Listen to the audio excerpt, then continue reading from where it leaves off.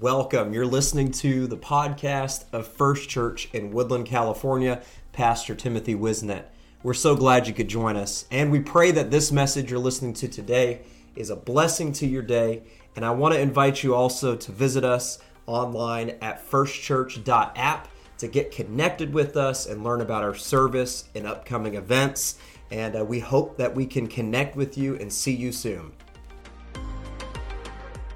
Move on, and we're going to get in the Word of the Lord. Numbers chapter 13. I'm going to read from three passages of Scripture.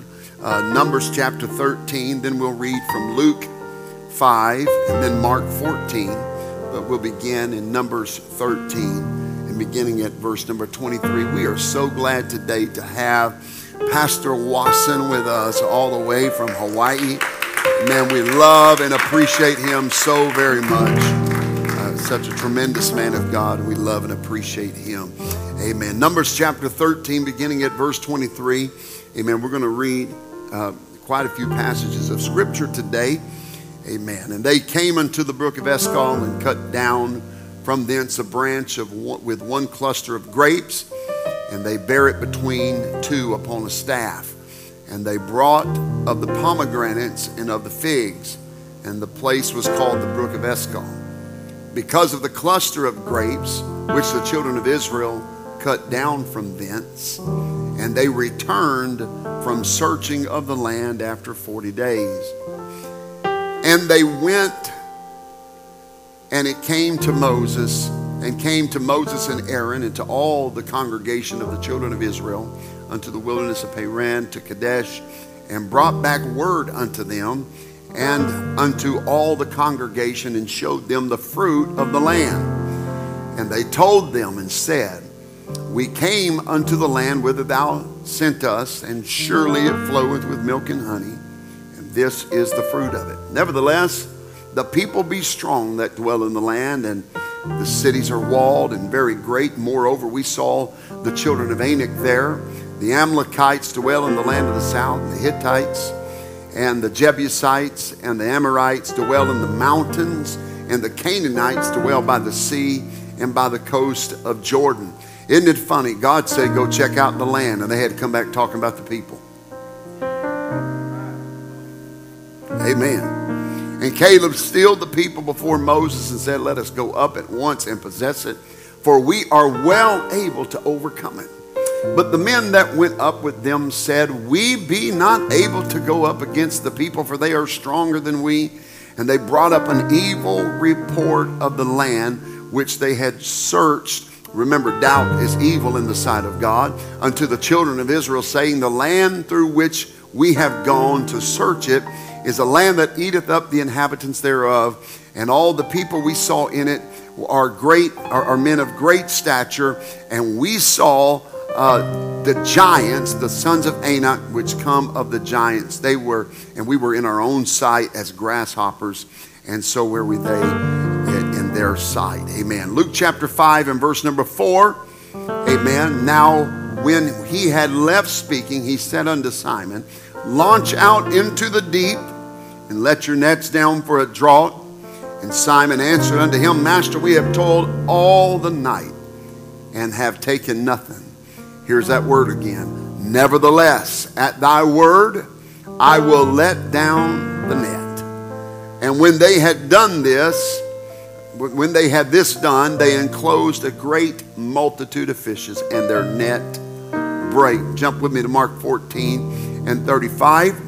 We're going to find another familiar word here from our other two passages of Scripture. Verse 35, and he went forward a little and fell on the ground and prayed that if it were possible, the hour might pass from him. And he said, Abba, Father, all things are possible unto thee.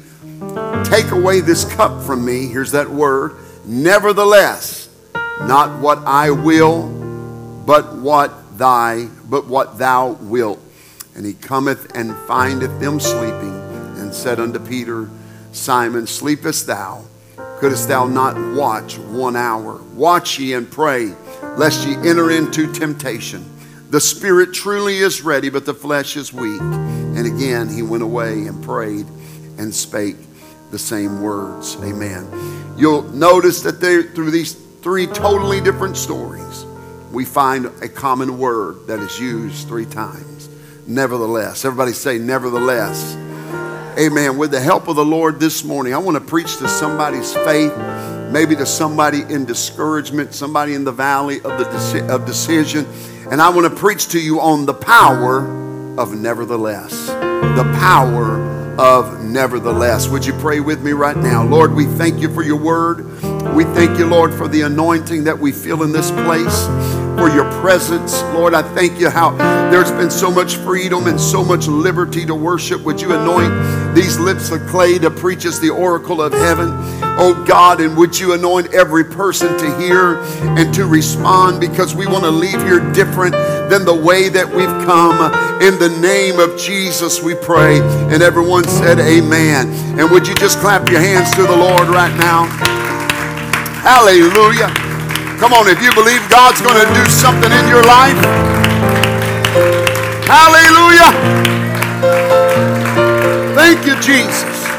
Thank you, Jesus. Amen. Amen. You can be seated. Look at somebody and tell them the power of nevertheless. Amen. In the English vocabulary, there are a handful of words that can singularly change the entire context of a sentence, a conversation, and even the outcome of an entire situation. One that comes to my mind is I remember being a student in high school and going through that age where I had a little bit of a smart mouth sometimes.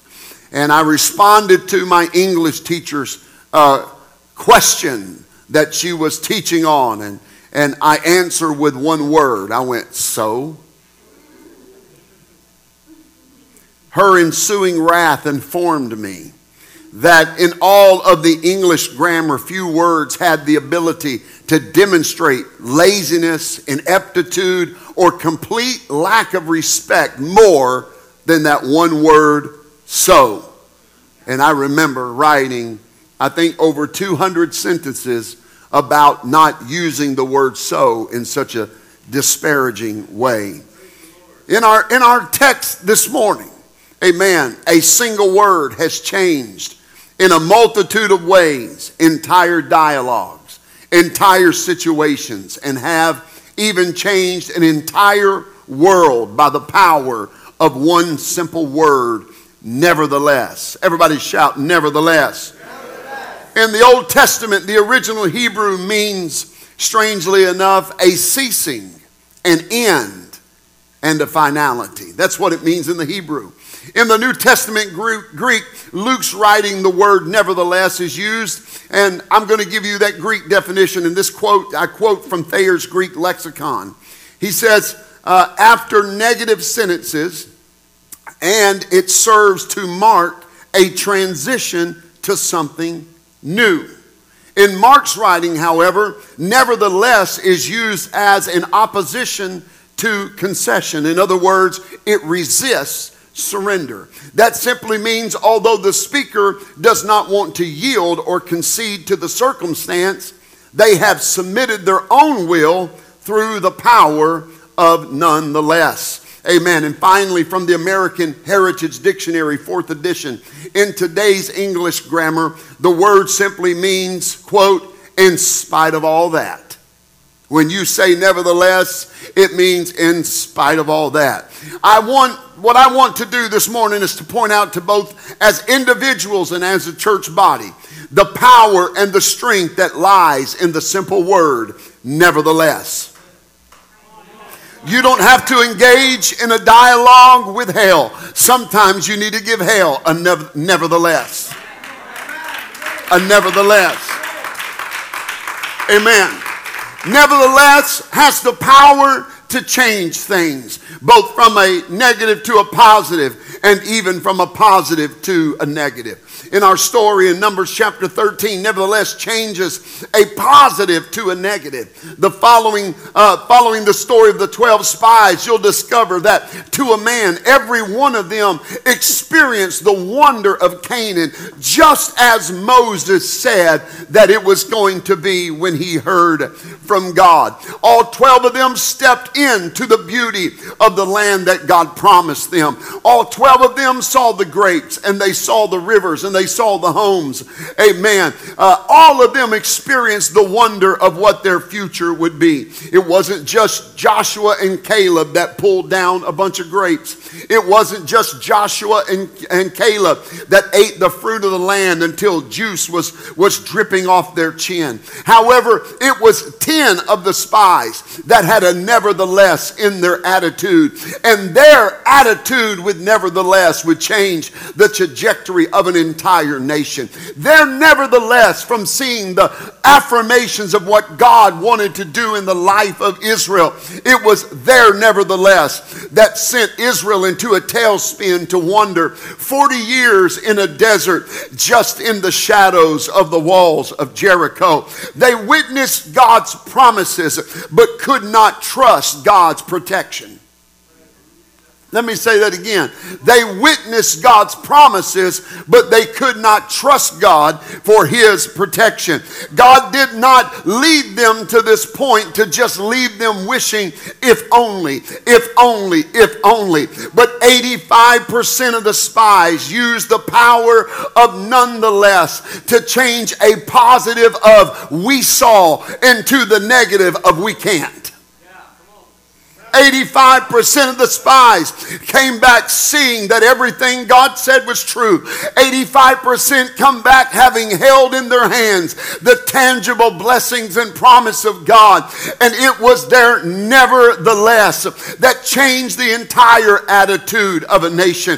Their attitude was simply this: yes, there's plenty of promise in the land that we spied out. Yes, there's plenty of blessings in the land that God sent us to. Amen. But in spite of all of that, there are giants there, and the opposition is too great. It was this nevertheless that became an end, a ceasing, and a finality, because it stopped what God wanted to do in Israel. I want to tell you, the Bible says that the power of life and of death is in the tongue, and we have got to be careful. I know it's a Sunday morning. I'm going to give you some good Tuesday night teaching. We got to be careful about what our mouth says into a situation, because our nevertheless has the ability to take God's blessings and curse them. Amen. We've got to speak life. We've got to speak the things of God and declare them with affirmation. Nevertheless. Somebody shout nevertheless. Amen. Yes, your boss is a jerk, but nevertheless.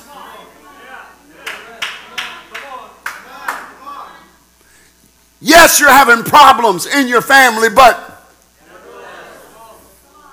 yes, you could use a raise, but yeah, it's hard to get along with your co-workers, but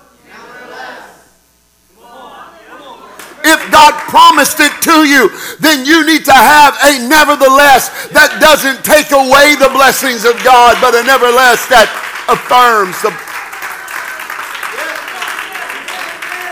Oh, I feel the Holy Ghost here right now. I've seen more miracles that have been lost because of a nevertheless. I've seen more miracles been squandered because of a nevertheless. I've seen revivals squashed in churches because of a nevertheless spirit. Amen. But I'm telling you that we've got to take a negative and spin it to a positive based on God's word. Somebody shout nevertheless. Someone once said that it takes both a negative and a positive to start a vehicle. Amen. That may be so, but give me a positive charge to start the week. I was talking to somebody recently, and I'm trying to remember who it was. And they said to me, about 3 months ago, God was getting a hold of their heart, and it's a prodigal that is coming back home to one of our campuses, and God was getting a hold of their heart, and they said I started giving up things, and boy, I love to hear the sound of that when a prodigal says I'm giving up some things. Amen. I started giving up some things, and said the first thing I gave up was politics. Said I unloaded the news apps I had loaded up. I started unfollowing news personalities that I was following on social media. Said I hadn't read not one piece of news in over 3 months. And the person said, my outlook on life is better than it's ever been. Quit waking up to the bad, nevertheless. Every morning you get a nevertheless from Facebook, you get a nevertheless from Twitter, you get a nevertheless from the dingbats at MSNBC and their counterpart dingbats on Fox. Amen. You need to wake up to the goodness of God found in the Bible. You need to wake up to the promises of God that are yea and amen. Amen. That's the media's job. Let me just pause. This ain't in my notes. Amen. This is free and won't cost you anything. Amen. The media's job, both right and left, middle, indifferent, is to get you hooked to their version of the stories of events. Amen. People say, we never heard so much bad news. And I hear older people say, never heard so much bad news in all our life. You're right. Amen. Because even when I was a kid, you only got the news twice a day, from 5 to 6 a.m. and from 5 to 6 p.m. Amen. There was everything else in between. But now it consumes us. There's whole media empires built about how to tell you how bad things are over here and how bad things are over there, and they're going to get you over here, and if you're not careful, you'll adapt the attitude of the 85% of the spies that said yes, it's everything God said it would be, but it's too strong for us. I'm going to preach in the Holy Ghost right now. I know people are getting out of California like rats off a sinking ship, but I'm telling you, God promised California one of the greatest revivals this world will ever see. I'm going to be a part of the 15% that says, nevertheless, my God is able. Yeah, the economy's bad. Yeah, the politics are rotten. But guess what? God's still in control. Nevertheless, who's in Sacramento? Nevertheless, who's in San Francisco? God has promised revival. Somebody shout, nevertheless.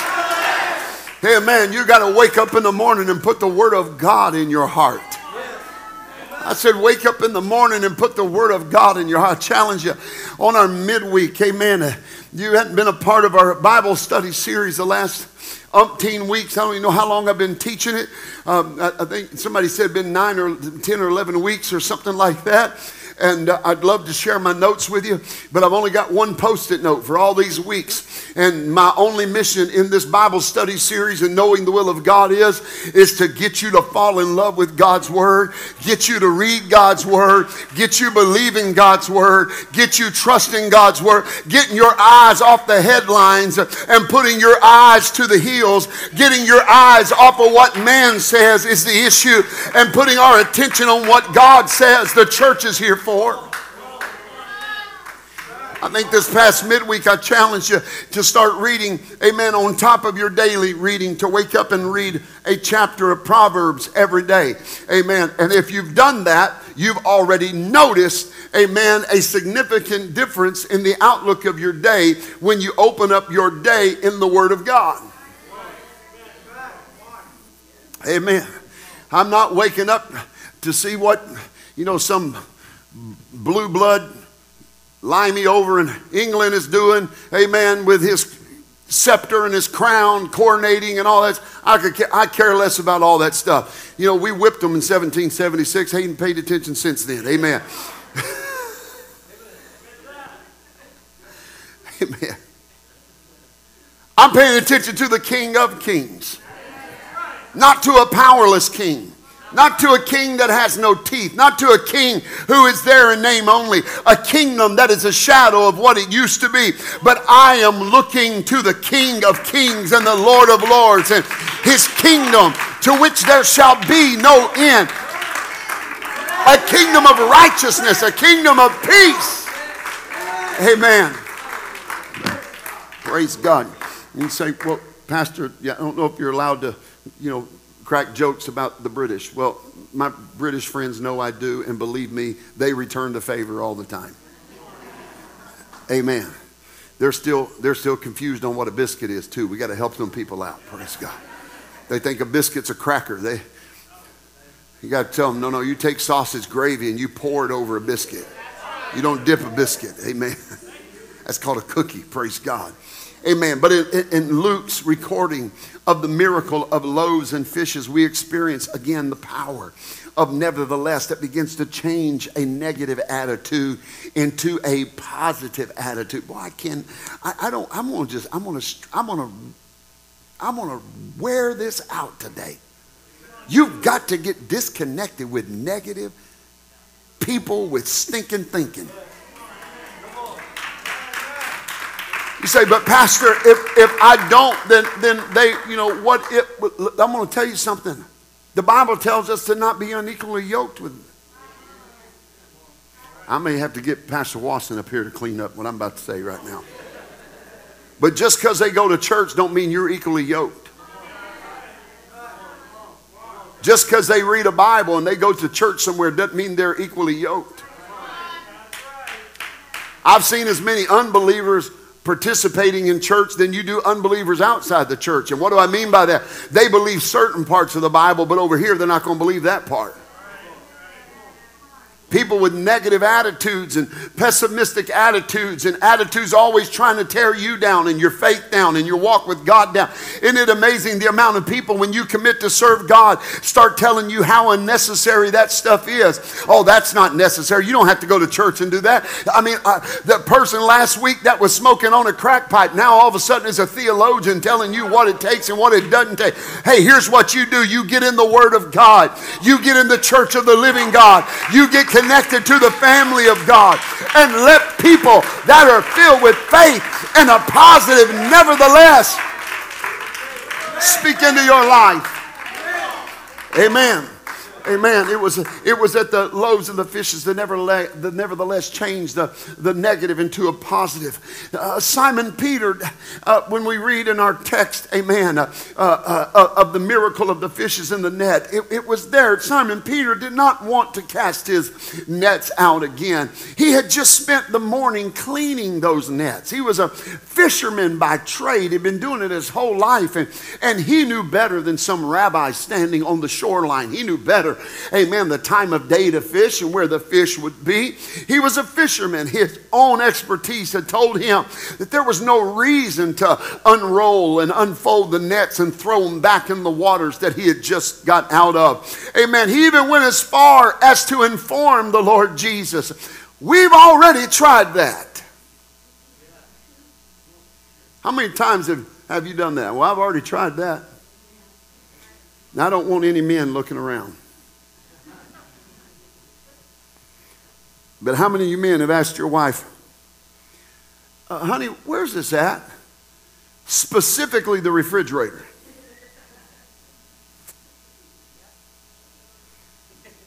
I can stand in front of that thing 5 minutes. Babe, where's the shredded cheese at? It's in the drawer.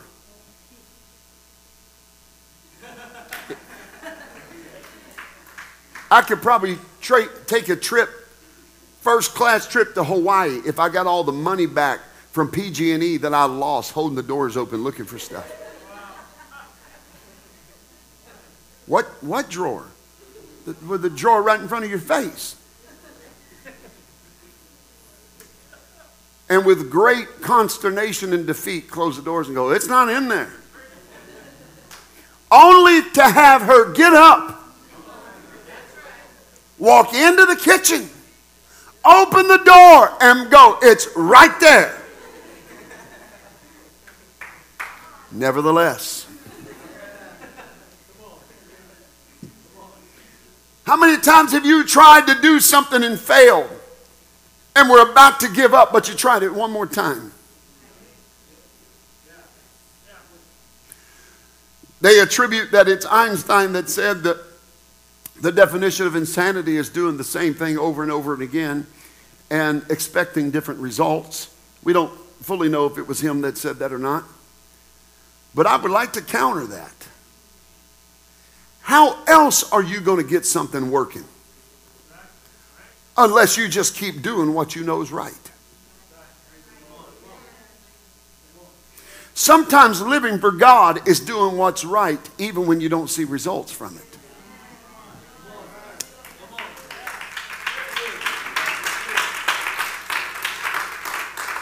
Matter of fact, a good portion of your Christian journey is going to be living for God and being faithful to God, not getting every whim and want that you desire, amen, that has been propagated by secular Christianity. There's going to be months you're going to go to church and you still got pain in your back. There might be years you attend the church believing for a loved one to be saved and you don't see them being saved. You don't walk out on God and say it didn't work. You just keep doing it over and over and over again because it's right, because he said it. I may not see my healing, but nevertheless, I don't see them beside me in church, but nevertheless, I'll hold on to the promise of God. Somebody shout, nevertheless. He said, we've already tried that. However, Simon Peter used the power of nevertheless to change a negative into a positive. You see, Simon had tasted, amen, futility, but trusted in the faithfulness of the master. Once again, the power of nevertheless had done what it has the ability to do. Look at what he said. He said, Lord, we've worked these same waters all night long, and we haven't caught the first thing, but in spite of all of that, but in spite of what I'm facing, I want you to know nevertheless, it was this nevertheless in that Greek form that served to mark a transition to something new. It was here that Jesus called his disciples to go from being fishermen to being fishers of men. It was the power of their nevertheless. Even though I've tried it before, even though I've prayed it before, even though I believed it before and I don't see it now, I've got to get a nevertheless in my spirit that says I'm going to keep on serving God. I'm going to keep on believing. I'm going to keep on praying. Somebody shout nevertheless. Look at your neighbor and tell him, I believe that. Come on, tell them, I believe that there's power. And nevertheless, we got to get a nevertheless in us. That says, come hell or high water, nevertheless. I made up my mind a long time ago. You can either serve Jesus with me or without me. Nevertheless, I'm going on. I'm going on. It was a long, hard road as a young man when I got into the church and I dedicated my life to God. Since that time, tragically, there have been many of my friends that have fallen away and they have went by the wayside and they have given up on living for God and they have turned into the paths of sin and unrighteousness. Amen. But I had to make up my mind a long time ago. Nevertheless, I'm going to keep on serving Jesus. I've watched friends, I hope you hear me this morning. I've watched dear friends and family members leave the church because they got offended. But I had to say, nevertheless. I watched them walk away from God because somebody in the church hurt them. But I had to say, nevertheless. I seen them get bitter at God because he didn't answer their prayer when they thought he should answer their prayer. But you got to get a nevertheless attitude. If God never touches me again, if God never blesses me again, if God never does anything for me again, nevertheless I will serve you. Nevertheless I will follow after you. It's the power of nevertheless. And finally, the story that we read in Mark 14 tells us how the power of nevertheless was about to change an entire world. You see, friend, Jesus Christ, amen, he was not just a historical revolutionary, not just some religious figure, not some fictitious statue or image nailed to a cross. He was God, made manifest in the flesh. He knew what awaited him in the remaining hours of his life on earth. And his human nature did not want to acquiesce and surrender to what was going to happen to him. I've heard people say that Jesus didn't know what was going to happen to him, just knew, he knew what was going to happen to him. and he prayed. You see, he understood that the pain, the emptiness, the agony that he faced, he knew what was going to happen to him in just a few hours as they would beat him until his back lay open and ribbons of flesh hung from his side, to be spit on, to be mocked, to be cruelly made fun of, spear through his side, nails in his hands and his feet. He knew all of this, and yet he knelt in the garden that night. My Bible tells me that in Hebrews chapter 12 and 2, it says, for the joy that was set before him, he endured the cross. Let me say that again. For the joy that was set before him, he endured the cross. You see, we've got to get this kind of revelation in living for God. We think that if we have pain, God must be mad at us. We think that if we have sorrow or troubles or trials or sickness, that God is somehow against us. But we've got to understand, in this life there is sorrow. In this life there is pain. In this life there is trouble. However, for the joy that is set before us, amen, we can endure whatever it is that life comes, may bring our way, or whatever the enemy of our soul may bring our way. We have got to have a joy set before us. Amen. And you can define that joy in one of a myriad of ways. Amen. The joy of knowing God, the joy of serving God, the joy of having my sins forgiven and washed in the waters of baptism, the joy of being infilled with the precious gift of the Holy Ghost, the joy of knowing I have fellowship with the Lord and I have fellowship with his saints, the joy of knowing that this life is not the end of the matter, but there is an eternity that I get to spend with God, and it is the joy that is set before me. I can endure anything as long as I understand my joy.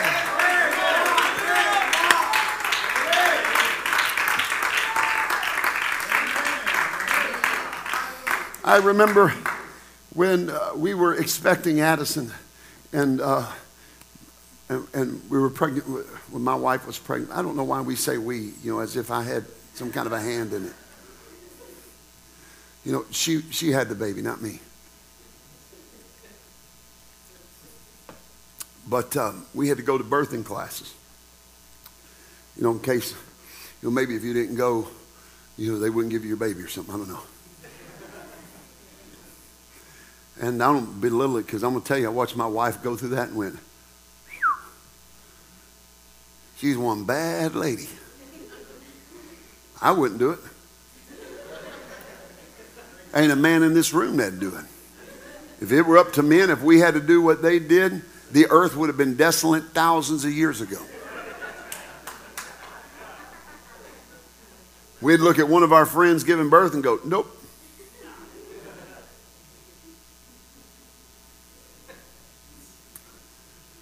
And we went to that class, and this lady walks out. And you may have heard me tell this story before. It was a profound impact on my life. It was one of the most impacting things I'd experienced.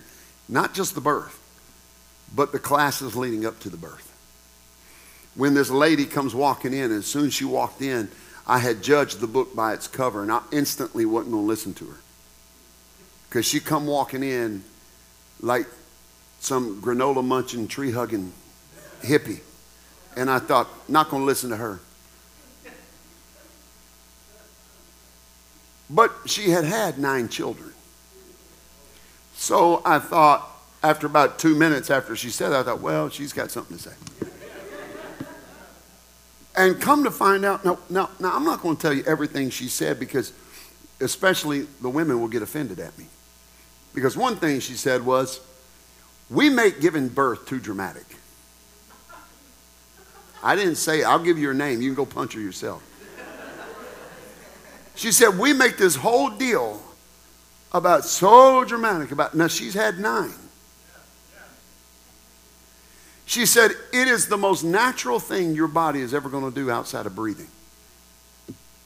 She said, we in Western medicine have made the birthing process complicated. And she went into the history of it and all of this. And she's one of these that she recommended no pain medication because it slows down the contractions. My wife grabbed my arm. She said,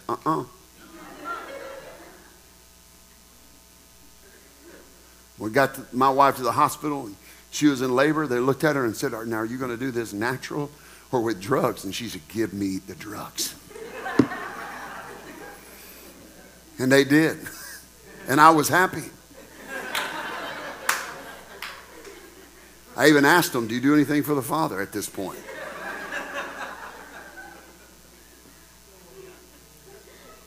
But she said something that was so profound to me. Matter of fact, I took the handout they gave us and I took copious notes. I mean, I wrote, for the 3-hour class, I wrote the entire time. I wore down my pencil, my wife's pencil. I was borrowing pencils. And one of the things she said this, she said, ladies, this is a pain like you have never experienced in your life. And she said, it's unlike any pain you've experienced. She said, the broken arm you have experienced. She said, basically, that was a productless pain. It had no point. It only hurt because it had to be reset. When you broke your leg, it was a pointless pain. Didn't produce anything. You just had to reset it and go through the process of healing. She said, but the pain of childbirth, she said, is the worst pain. She said, but it is the only pain your body can produce that is going to give life. And she said to us, she said, when you are in that pain and you don't feel like you can push any harder or you're about to give up, just remember, if you keep pushing, if you'll get through the pain, there is going to be a life on the other side of this. Living for God is the exact same thing. There's going to be heartaches. There's going to be pain. There's going to be troubles. There's going to be trials. There's going to be all kinds of things. But it's a pain unlike any other. Because this pain is going to produce everlasting life in us. If we will but set before us the joy of our salvation. Hallelujah. I'm not serving God out of religious tradition. I'm not here this morning because somebody made me. I'm here this morning even though I may be sick in my body. I may have pain in my bones. I may have hell breaking loose on my job or in my finances. But I'm here today for the joy that is set before me. I know that if I get in His presence, nevertheless,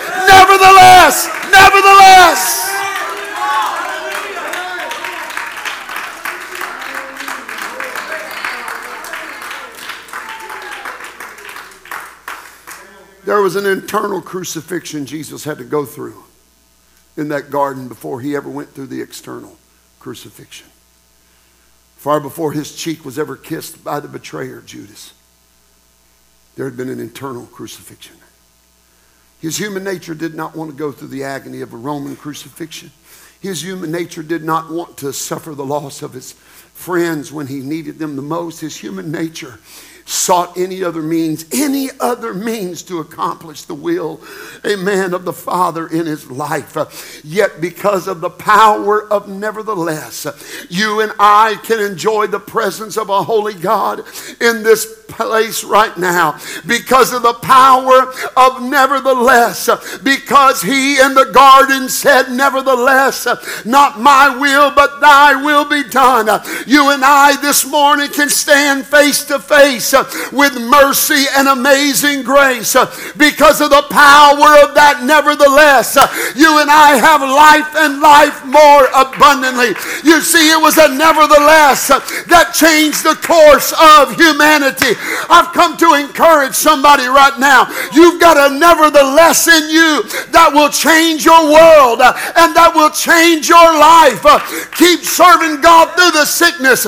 Nevertheless, God is good. Keep serving God through the opposition. Nevertheless, I will see Him. Keep serving God in the pain with a nevertheless.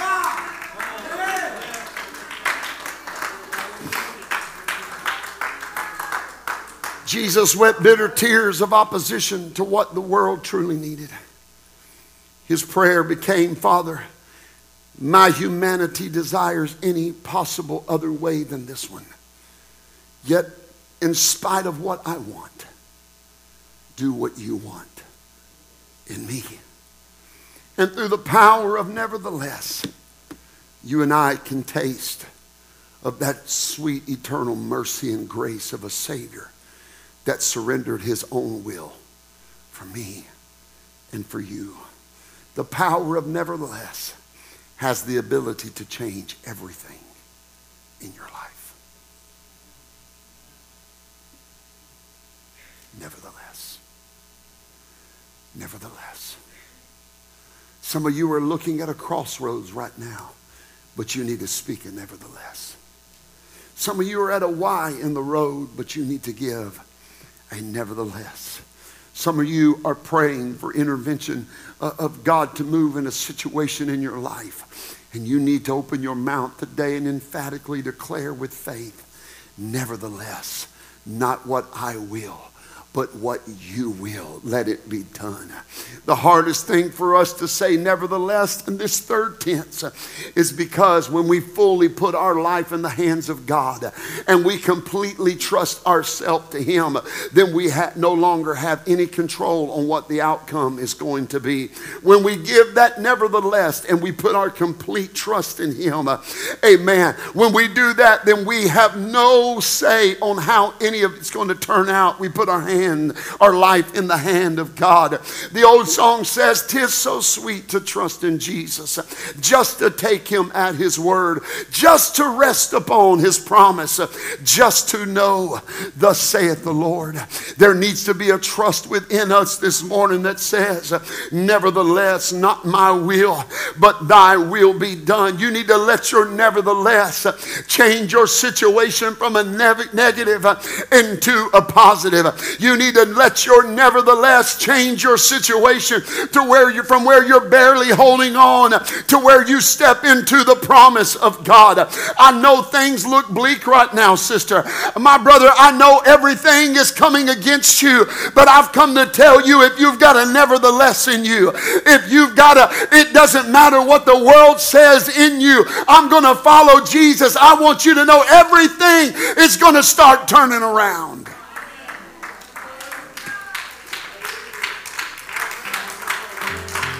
You got to get a nevertheless in you. You've got to get a nevertheless in you. There's power in nevertheless. Stand with me this morning. There's power in nevertheless. Anybody can shout on Sunday, but what about tomorrow? It's easy to run and dance and jump, hoop and holler and shout hallelujah when you're in a church filled with people that are doing it with you. But tonight, when that temptation comes creeping out of the closet, do you have a nevertheless in you? Say, tempted on every side, but nevertheless. Troubled on every side, but nevertheless. It may be good right now. You may be strong in this moment right now, but what about tomorrow? You got a nevertheless in you? Nevertheless, I'll serve him. No matter what I'm going through, no matter what people do to me, nevertheless, I'm going to keep on serving God. I'm going to keep trusting in him. I'm going to keep believing in his word. Why don't you lift your hands with me right now before we open these altars? Just begin to lift your hands with me right now in Jesus' name. Hallelujah. Hallelujah. It doesn't take a gift of discernment. It doesn't take a word of knowledge. Amen. It doesn't take to know that this room is filled with people who are needing a nevertheless in their life right now. Who are needing to say a nevertheless, I'm going to trust in your plan. Nevertheless, I'm going to trust in your purpose. Amen. Maybe you have not yet received the gift of the Holy Ghost. Maybe you haven't stepped into the waters of baptism that wash away your sins.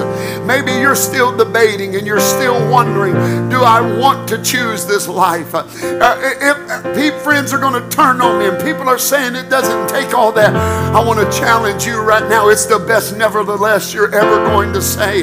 Nevertheless, what the world may think of me. Nevertheless, what friends may think of me. I'm going to follow Jesus. I'm going to surrender to His Word. Maybe God's given you a promise and spoke to you a word that you're clinging to, and it's been years and you haven't seen it come to pass yet. You need to come this morning with a nevertheless. I'm going to hold on to that word. Nevertheless, I'm going to keep believing. It may look hopeless. Amen. That person you've been praying for years. That family member you've been believing for years to be saved. It may look like it's getting worse. Addictions are stacking up on top of addictions. But I've come to tell you, if God said it, nevertheless, it may be a sickness in your body. It may be a relational situation that you have, but you don't see things changing. You've just been doing what you've always done. I've come to tell you this morning, there's power in a nevertheless. There is power in your nevertheless.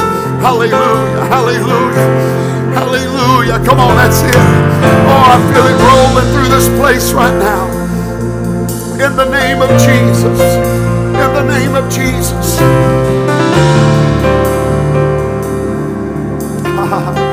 Come on, that's it. I'm about to open these altars. I want you to pray where you are for just a moment. The stage is being set.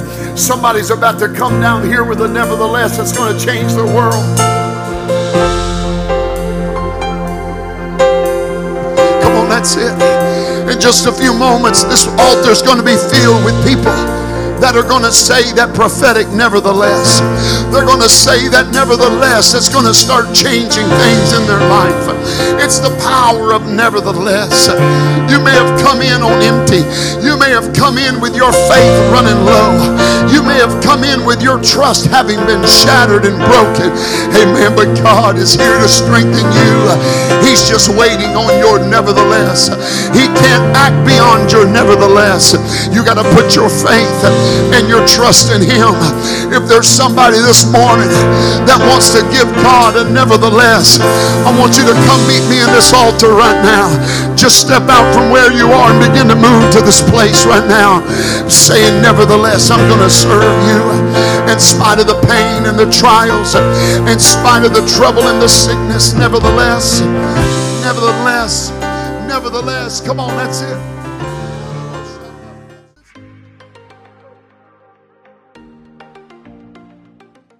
Thanks again for joining us for this podcast. It's such an honor that we could have you, and we pray you were blessed by the word today. We want to stay connected with you, and so give us a follow on our social media pages on Facebook or Instagram. You can find all of those on our website at firstchurch.app. You can also stay connected with us through that website, and you can download it as an app on your phone from there. And so until the next time, we pray you're blessed. Have a great week in Jesus' name.